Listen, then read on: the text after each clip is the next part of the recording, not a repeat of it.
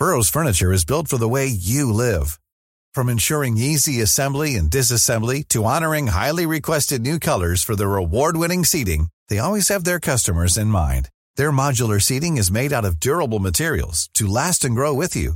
And with Burrow, you always get fast, free shipping. Get up to 60% off during Burrow's Memorial Day sale at burrow.com/ACAST. That's burrow.com/ACAST. burrow.com/ACAST. Ready to pop the question? The jewelers at BlueNile.com have got sparkle down to a science with beautiful lab-grown diamonds worthy of your most brilliant moments. Their lab-grown diamonds are independently graded and guaranteed identical to natural diamonds, and they're ready to ship to your door. Go to BlueNile.com and use promo code LISTEN to get $50 off your purchase of $500 or more. That's code LISTEN at BlueNile.com for $50 off. BlueNile.com, code LISTEN. Hi, this is Raven. Sometimes people ask me how they can support the podcast. One great way is by supporting my sponsors.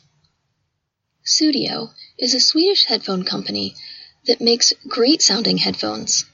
I'm really impressed with the sound quality both in music and podcasts.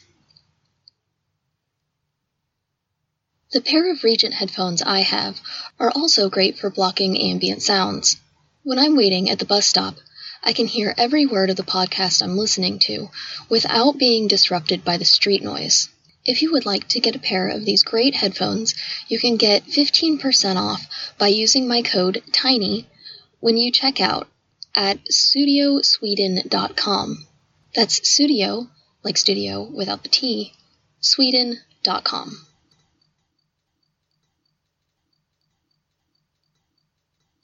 Hello, and welcome to Tiny Vampires, a podcast about disease, science, and blood-sucking insects.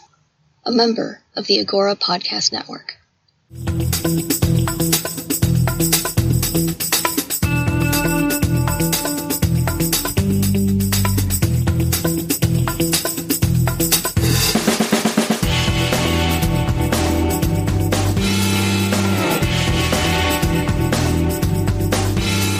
This is episode 15.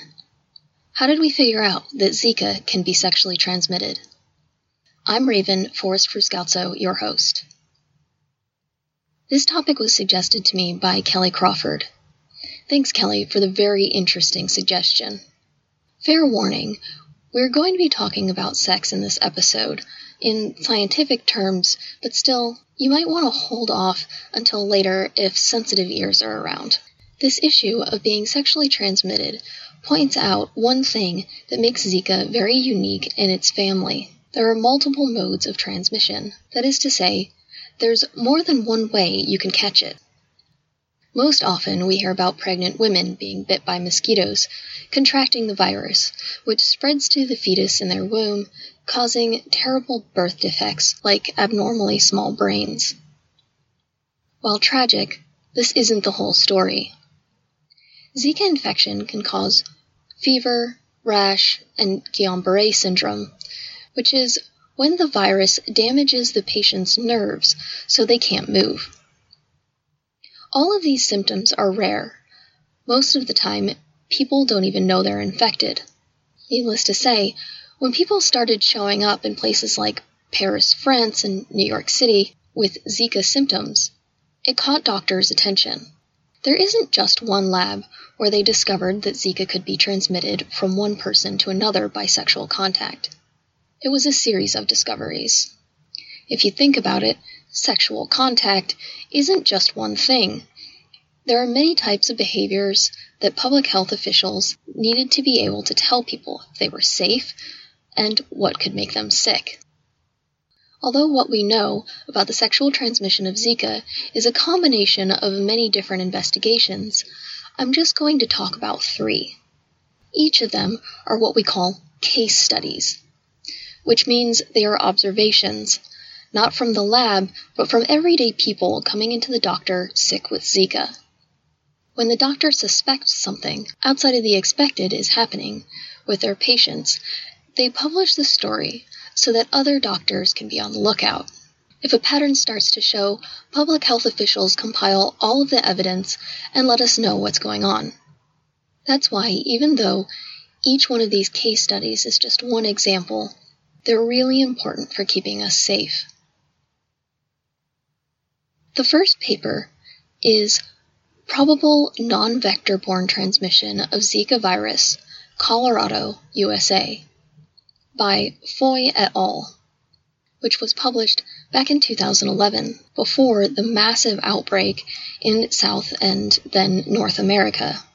At this point, we weren't aware of the connection between microcephaly and Zika, so it was not being closely studied. This paper was the first documentation of sexual transmission. 2 male mosquito biologists from Colorado in the U.S. were working in Senegal.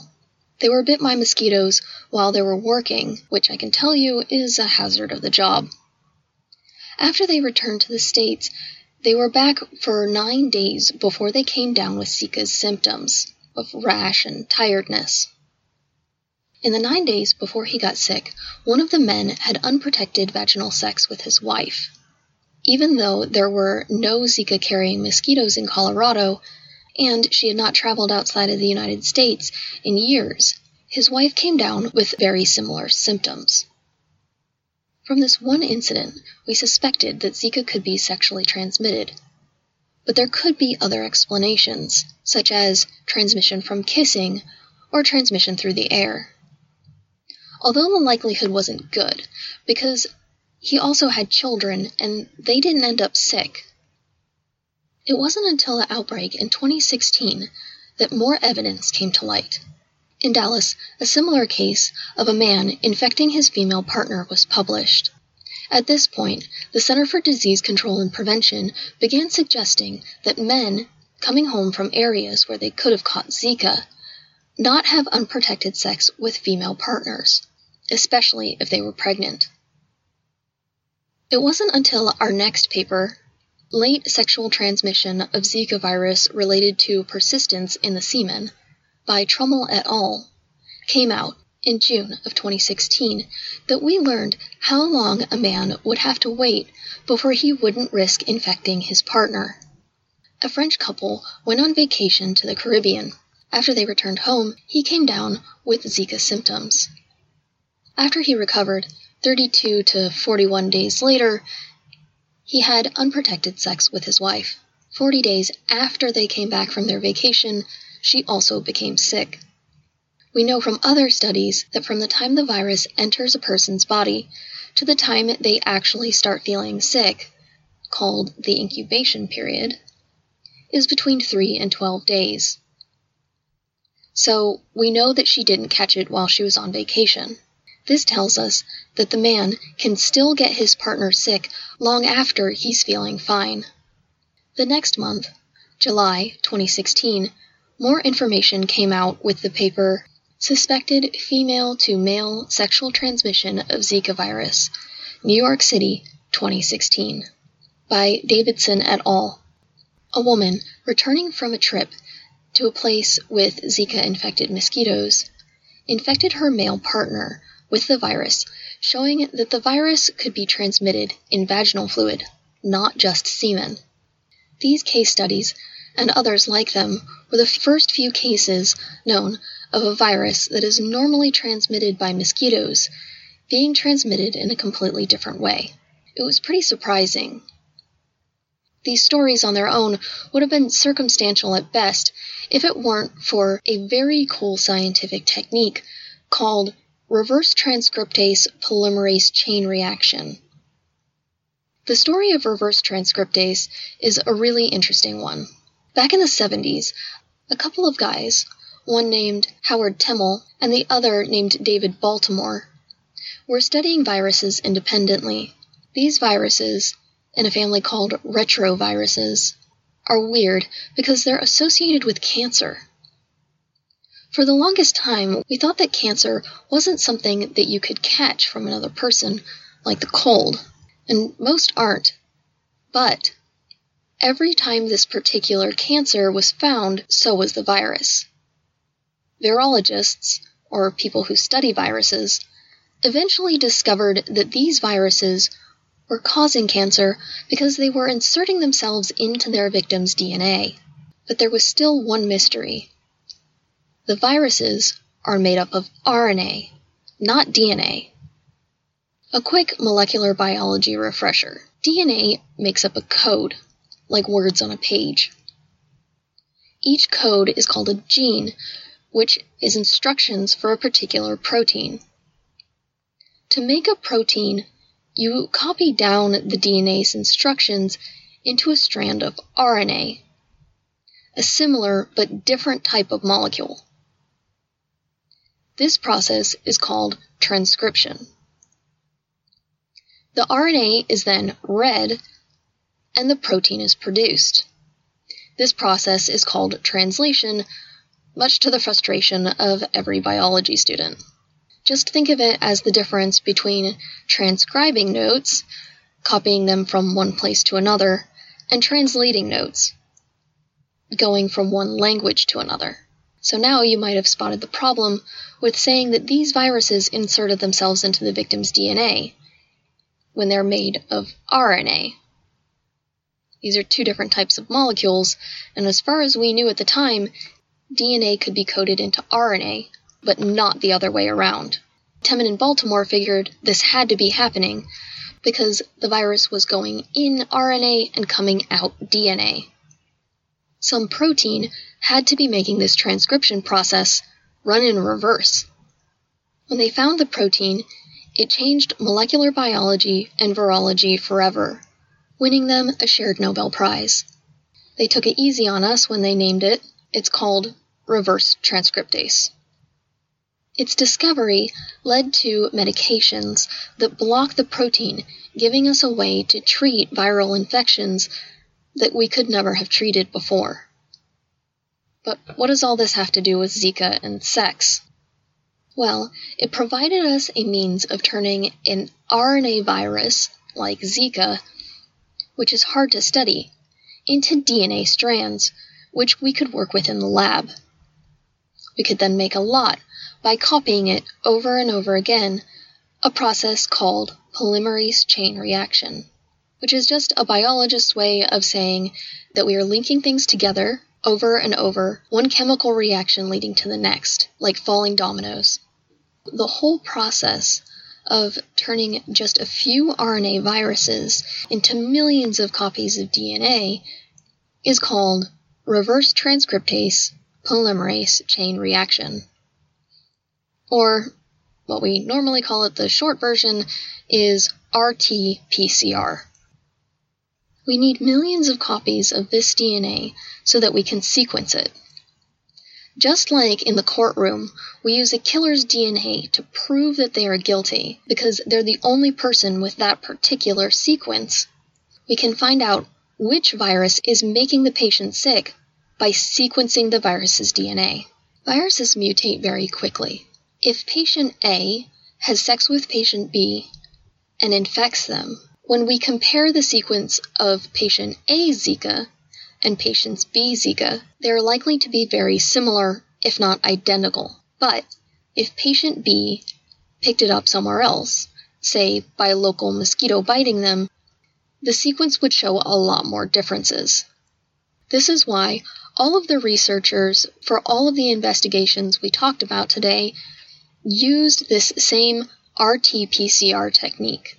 It's fast, easy, and gives us enough detail to say it was the exchange of body fluids with their infected partner, not being bitten by a mosquito, that made them sick.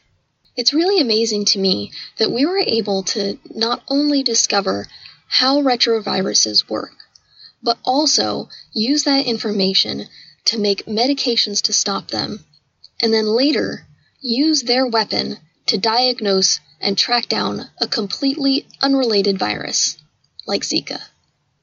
I guess it goes to show that any new information or invention you discover can be used in a whole new way if you think about it creatively. These studies were funded by the U.S. Institutes of Allergy and Infectious Disease, French public health and military agencies, and the Center for Disease Control and Prevention, respectively. All of which were funded by taxpayers, whether American or French. I'll be posting a link to the CDC's guidelines based on the latest information in this episode's show notes. But the short version is that we have evidence and case studies of sexual transmission from male to female, female to male, and male to male partners. Both males and females who are diagnosed with Zika should not have sex without a condom for 6 months. To be totally safe, this holds true for anyone who spent any time in a location where Zika transmission is ongoing. Females who have been diagnosed with Zika and who want to get pregnant shouldn't go forward with their plans for at least 8 weeks. Next month's topic is the first of a 2-part series of suggestions sent in by Benjamin Jacobs of the Wittenberg to Westphalia podcast. He asked, how do public health authorities use urban planning to control the population of biting insects? It should be really interesting, so make sure to join us for February's episode. Speaking of other podcasts, my interview with Tom Daly on the Agora Exchange podcast was recently published. If you want some behind-the-scenes info on tiny vampires, it's a great place to go. And the last announcement is that January's Agora podcast of the month is a favorite of mine, probably because I was a guest expert on it a while back. It's called Beyond the Big Screen. It's hosted by my podcast mentor, Steve Guerra. Every episode is about a different movie. A guest expert discusses not only the movie's accuracy, but also their favorite parts of the movie and what it means to them. I hope that you found and continue to find this podcast informative. The webpage for this episode, number 15, has a link to those CDC recommendations, a much more detailed video about RT-PCR, and a link to today's papers, along with show notes and music credits. Tweet your topic suggestions to me at tinyvampirespod, where you can also follow me for all kinds of insect and public health news. Also, I would really appreciate it if you would leave a rating and review on Apple Podcasts. Thank you for listening. From me, Raven Forrest Ruscalzo, Masters of Science student at the University of Notre Dame and funded by the National Science Foundation.